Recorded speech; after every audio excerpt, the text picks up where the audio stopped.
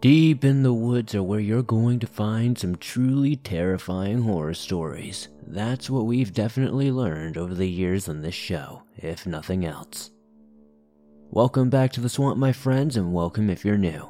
Today I'm going to be sharing some creepy and allegedly true deep woods horror stories sent in by viewers just like you. As always, if you have a story that you would like to share in a future episode, be sure to submit your story at swampdweller.net or the email you can find in the description down below. Joining me today is my good friend Nightmare's Edge. If you haven't heard of their channel before, be sure to check them out. You can find a link to do so in the description. They're rather new to the scene, and they narrate scary stories on their channel, and I'm sure you'll enjoy them. Now, without further ado, be sure to hit that like button and subscribe if you're new. Sit back, relax, and get ready for some creepy and allegedly true deep woods horror stories that'll freak you out tonight.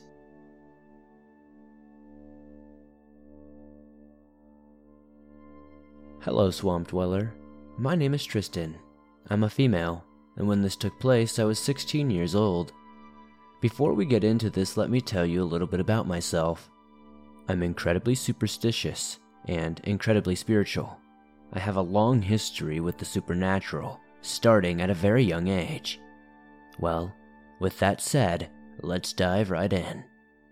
This all took place in late winter on a reservation in northern Nevada, so don't think of cacti and sand when picturing this place. Imagine more mountains, snow, and a lot of sagebrushes. My best friend Courtney had invited my brother, Austin, and myself out to move cattle from one field to another and maybe explore a little bit. Get some roping practice in while we were at it too. So, early on Saturday morning, we hooked up to the trailer, loaded horses, and spent the weekend doing what we loved most. We got out to the ranch at about 6 a.m., got the horses saddled and ready to go. But my mare seemed incredibly on edge upon our arrival. She's typically pretty even-tempered, although she's got a bad attitude. She'll always do what's asked. We started our morning by moving all the pregnant mamas to a field closer to the barn. It could have gone a lot better, but all of our horses had no interest in being there for some reason, and I would soon find out why. After a rough morning, we decided to get loose and rope. We took 8 steers down to the arena, which was quite a ways away, but worth every second. By the time our shoulders were sore, and we had had our fill of throwing ropes, it was 1 in the afternoon. The arena we were at was about half a mile from a river that just so happened to have an abandoned church with a rather dark past on its other side. The detail will be more important later, but keep it in mind. As I had said before, I'm a very spiritual person, and so is Courtney. Before coming out, we had prepared some stuff for our horses. For my mare and Courtney's, I had taken rosemary, lavender, and made a tea. I soaked strips of yellow ribbon, naturally leaving it overnight, and set it out under a full moon. I also had my salt that I gathered myself in the salt flats of Utah, charcoal, and eggshells ground into a fine powder. I used this to draw protective residuals on my horse, as if the ribbon braided into her mane and tail wasn't enough. Call me paranoid, but I had spent enough time on reservations and the woods to know that spooky things and evil spirits prowl everywhere. I want to clarify, we did not do this for Austin's horse. Being the religious individual he is, he told us, there was absolutely no way we were putting any of that witchy mumbo-jumbo on his horse. With the actual work being done and practice finished, we wanted to explore the area. It was a wonderful place with frost-covered trees and practically untouched snow. We wanted to see every inch of it. There was a trail that ran alongside the mountain we thought would be a perfect one to go explore, so we could get an overlook of the area and maybe a few cool pictures for Instagram. You had to go over the river's bridge, past the church, and go up the roadways to get to this trail. So we hopped back on and headed that way. This is where it starts to get complicated. I had said the horses were a handful already. Little did I know they had a lot more in store for us. Approaching the river, Courtney's little red mare went ballistic, refusing to go even one step closer to the water. It kept backing up to the tree line. I looked to my left to see Austin having his rodeo. He wasn't a stranger to it, thankfully enough. Rebel, his horse, was a half-crazy, off-track thoroughbred he repurchased 4 months from a kill. I wanted to help, but it wasn't easy, considering the road was iced over and I didn't feel like hitting the ground myself. Amid the mild chaos, I caught the faintest smell of rotting flesh. Incredibly odd, considering everything is frozen, but that didn't occur to me until much later. I figured that smell was the reason for the horse's outburst, so we turned back and headed back to the area where the arena was. We were all a bit mad at the situation and agreed to call it a day. The plan was for the horses to stay here for the night. We 3 stay over at Courtney's and return for them in the morning. Simple enough, right? So we got everyone settled for the night. Water, food, and because I have trust issues, I always padlock the gate to my horse corral.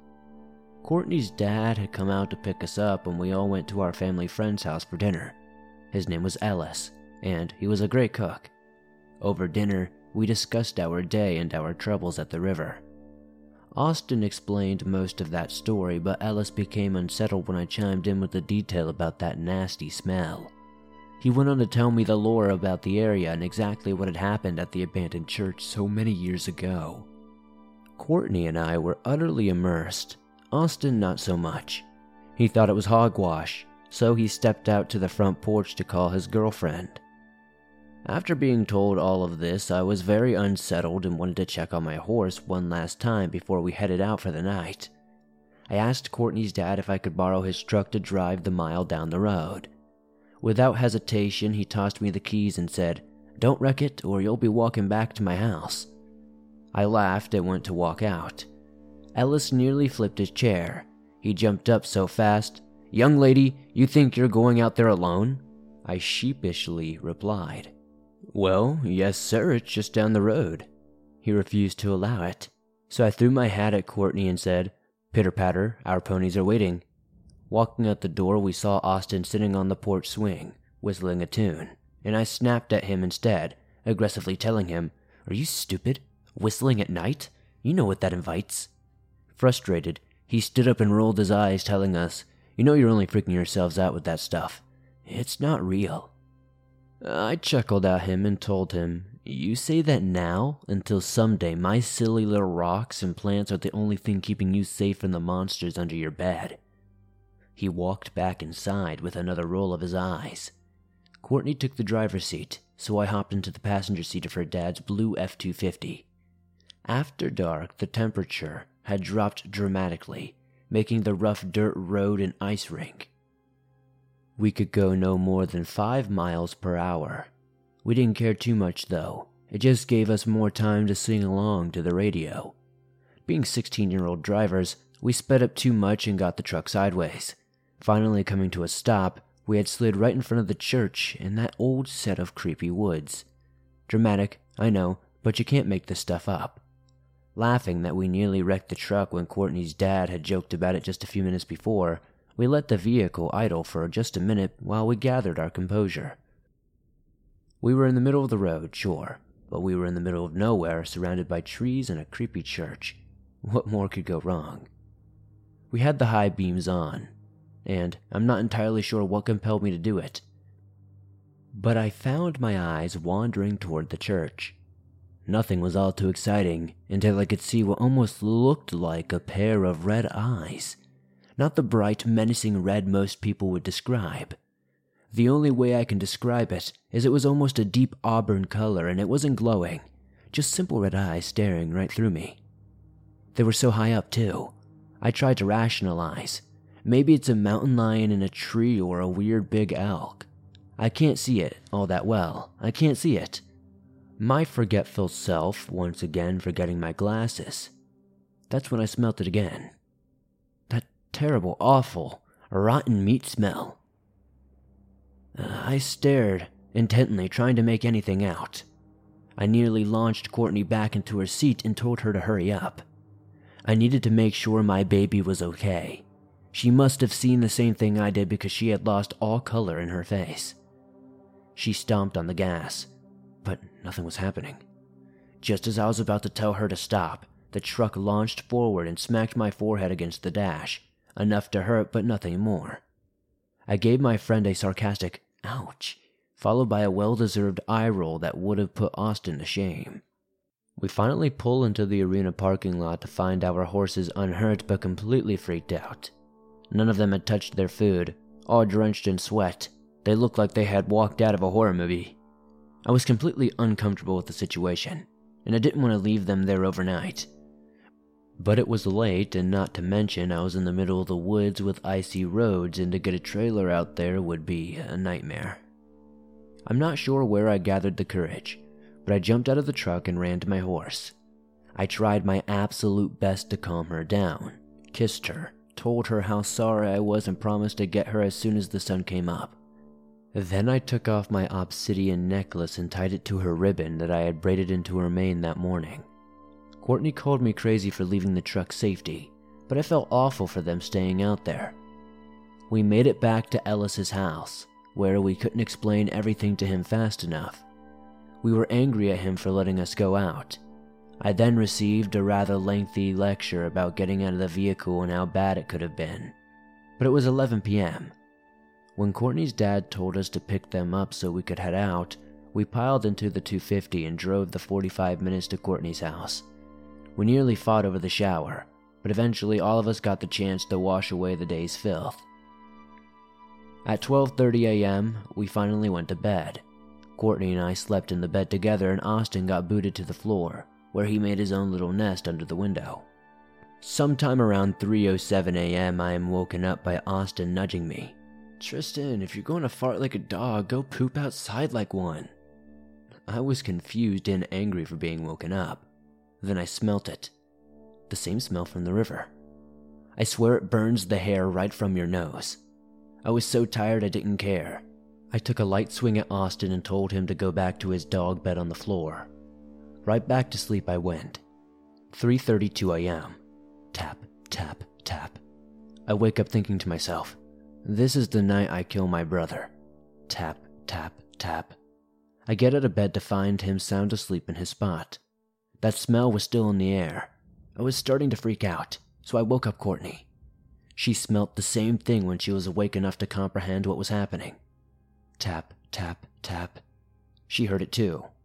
We both knew whatever had been messing with the horses was now trying to do the same to us. We both got to moving, lighting black candles and burning sage. The moment the stage was lit, the tapping had stopped, and we heard the most gut-wrenching sound. It was almost like a woman and a goat and an injured bird trying to let out a sound all at the same time. This jarred Austin awake, and he shot right up. To see us standing there, hands full of candles and sage, he angrily stood up and began yelling, "This has gone too far. I don't know what type of weird stuff you're doing, but don't do it around me." He went to sleep on the couch after that. 3:50 a.m. rolls around. We finally settled down from the adrenaline rush and tried to salvage the last bit of time we had to sleep. 5 a.m., I woke up utterly exhausted, but I rolled right out of bed to get some coffee and dressed. I walked into the living room to find Austin still passed out on the couch. I started the coffee and politely woke up my brother, then wandered back into the room to do the same for Courtney.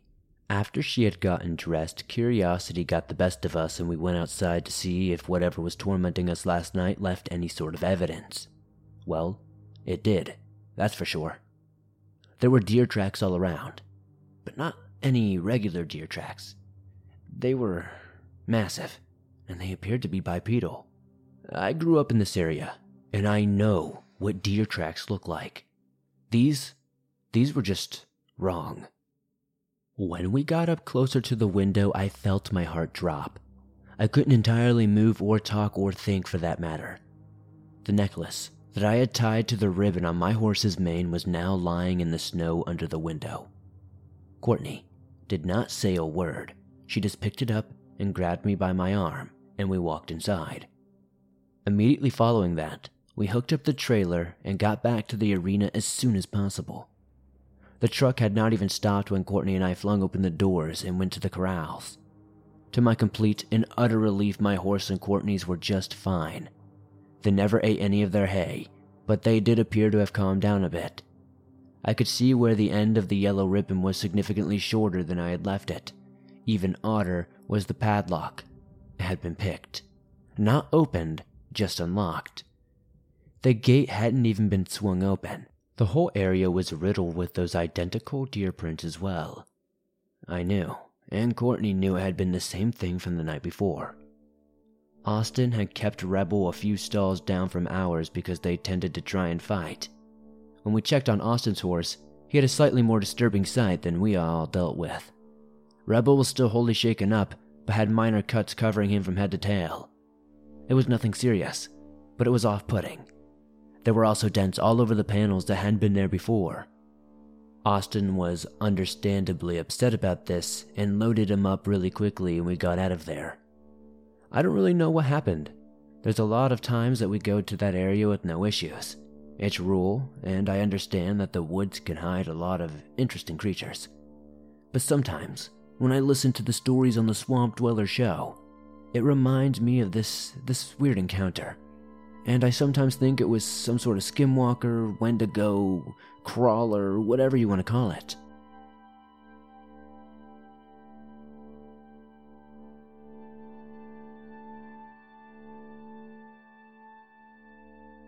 So I've been listening for a while now to Swamp Dweller, as well as others, to see if anyone has had a similar experience. Some have experienced something vaguely similar, but not close enough.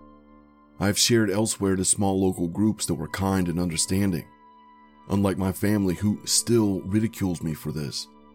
I'm in my mid-20s now, and this happened at age 12, but the groups would suggest stuff like skinwalkers or Bigfoot. If that's what this was, then it was horribly mutated or deformed. This, if it was not real, was the most vivid and convincing shared hallucination ever, as two of my friends witnessed it as well. I doubt I'll ever get them to share though, as one I lost contact with a couple years later when he moved, and the other is even more traumatized by it than I am. If I even mention it, he starts to enter fight or flight mode just from the thought. Sorry about the long intro, but I feel it is needed for clarity. Well, it was a warm day in the early summer just after school ended. My two friends and I were riding bikes just outside of town, kind of just exploring, when we came across a house that seemed clearly abandoned, yet still looked new. We thought briefly that maybe it wasn't actually abandoned, but after a while, we knew for sure it wasn't lived in, so we decided to check it out. It was actually very creepy to me. It was in excellent condition, but was totally empty of anything that wasn't built in. Although there were also burnt and illicit drawings and movie cases, which my friends became preoccupied with, like it was a jigsaw puzzle. I was really weirded out with the whole deal, so I decided to go for a walk in the woods out back. Right outside was an old school silver bullet style trailer. Not sure if you'll know what I mean, but that's how I know to describe them. I opened the door, and it was absolutely full of all the missing household items, as if they planned to return for it but never did. It didn't seem that old, just had some slight dust gathering. Even more uncomfortable, I walked into the woods, as nature is very calming to me and I felt I needed to chill out. But this was very creepy to me too, so I walked for less than a minute. Then, out of nowhere, I felt extremely dazed and my vision became blurry. I can't tell what's what. Everything blended together. I'm not sure why I didn't stop. I just kept walking. After a while, not sure how long, everything clears up, and I'm beside a freshly built looking barn. There seemed to be no real way for anything to get to this barn besides walking up, which confused me, as typically, a barn would need some kind of vehicle access to. So I decided to look inside, and as soon as I turn in the doorway, I'm greeted by the sight of a horse lying on its side, with this creature hunched over it. It stands on two human-like legs, except they were as big as smaller tree trunks, maybe 7 or 8 inches around, and its legs ended in stumps like an elephant. It was huge, towering above my dad's height of 6'6", and I stood there for a minute in pure terror, looking at this thing in broad daylight. Its shape was mostly human, as I said, but it was hairless and had very light gray, very wrinkly, saggy skin. Its face lacked any features that a face normally has, besides 2 tiny black pinpricks that must have been eyes. Now I must say, at first I thought it was preying upon the horse, but I'm actually not sure what it was doing, as there was no blood or injury that I saw. I wasn't able to get a really good look though, before the creature strode towards me, almost casually. I, however, was finally not frozen with fear and ran back the way I came. The same feeling enveloped me, but the fear helped me keep sprinting until I made it back to the house and began screaming at my friends. They started to laugh at me, to which I replied, "Whatever, watch that window, it's coming. I'm out of here." But before I could take a step, they saw it emerge from the trees, screamed, and we all ran for our bikes and booked it. For years, we didn't speak about it, and still don't.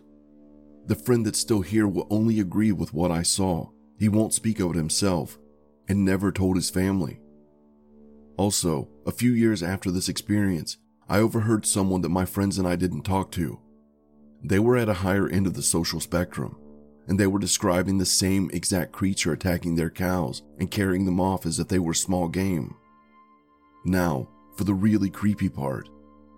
I Google mapped the area so that I could find out if the barn was part of another property and where it actually was.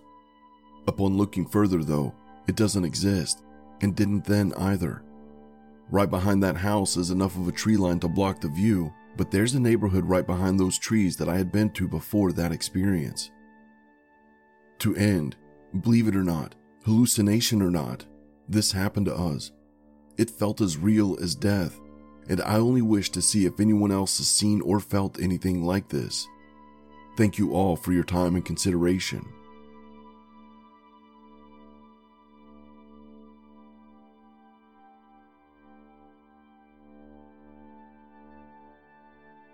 This happened fairly recently.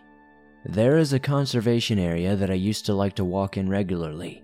It's beside a golf course near an ordinary subdivision just off a busy road. It's popular with dog walkers and photographers. The conservation area is fairly well maintained and alerts its users that there are hidden cameras. My point in bringing up all of this is to say that by all accounts this is a very safe, vanilla urban wooded area in a populated area. One thing about me is that I like isolation to recharge. I dislike crowded trails and, by convention, go in off-peak hours. Or when the weather is unpleasant. Not dangerous, just unpleasant. Too cold, lightly raining, foggy, etc. I stay safe, but I like there to be as few people around as possible. In a city, in daylight, I don't feel like I'm taking any risk doing this. The first encounter, well, there was one day I went around 4 p.m. or so on a frigid, rainy Monday in November.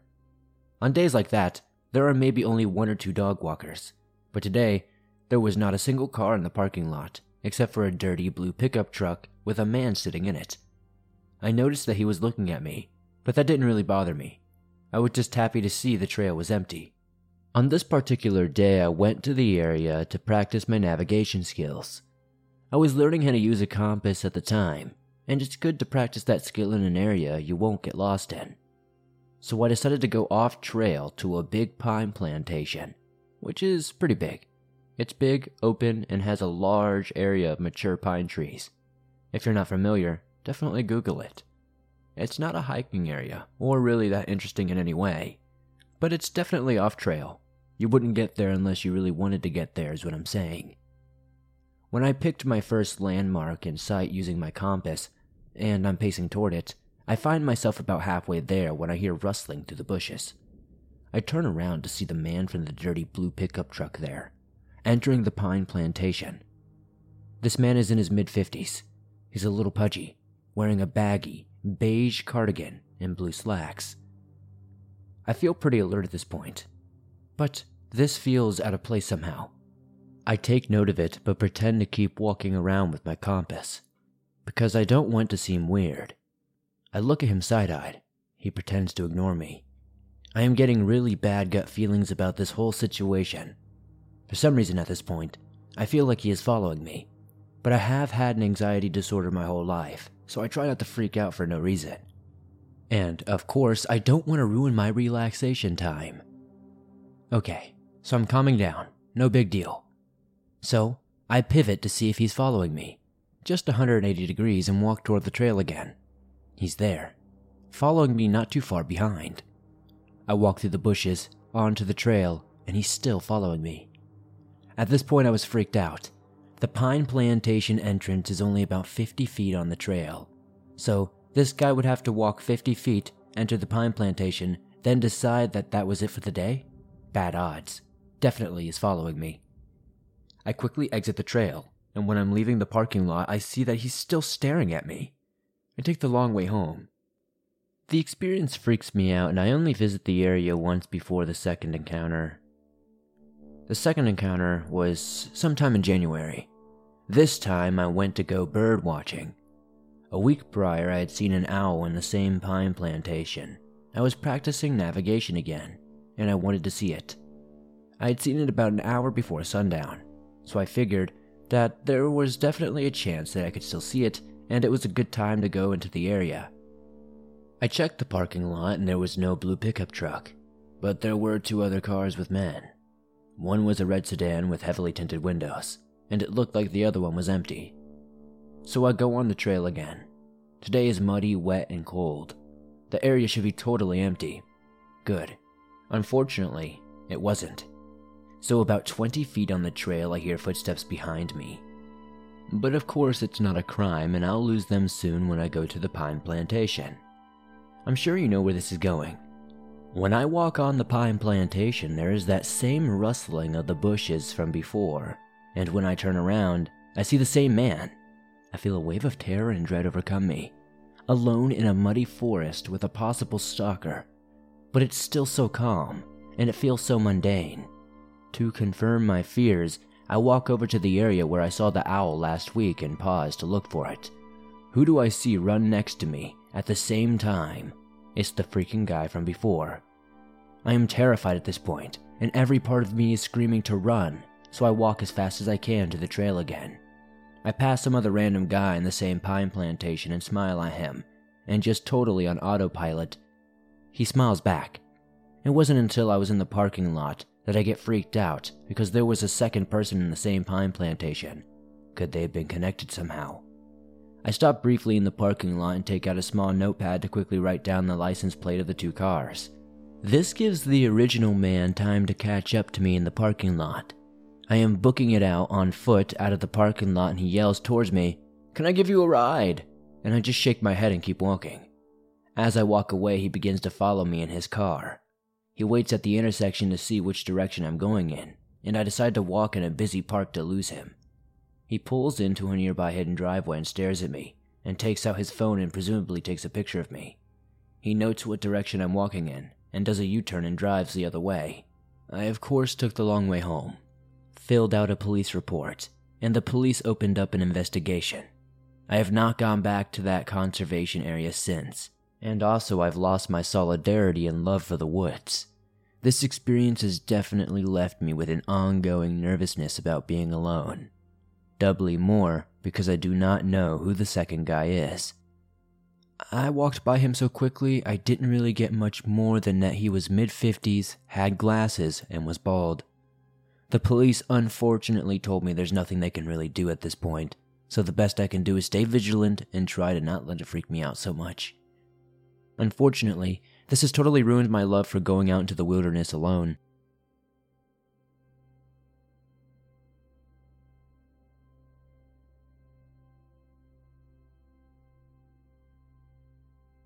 Thanks for listening to these creepy and allegedly true horror stories from the deep woods.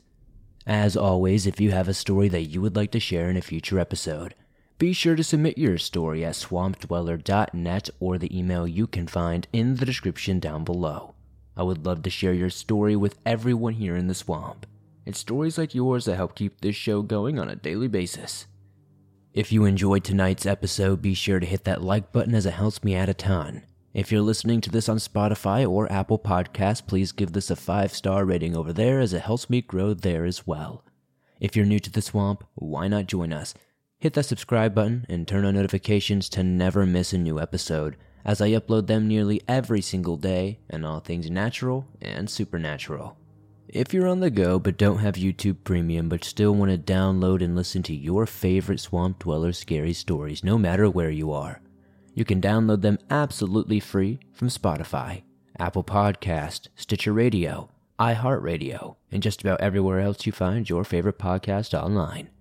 If you would like to support the Swamp outside of all that, maybe check me out on Twitch. I stream 2 to 3 times every single week. I play horror games, survival games, and all kinds of cool stuff. You can find a link to follow me in the description. You can also check out the merch store. I've got t-shirts, hoodies, and more. I'd love to see you guys wearing some cool Swamp threads. Don't forget to join me on Instagram, Facebook, and Twitter, and I'll see you all soon with another creepy episode.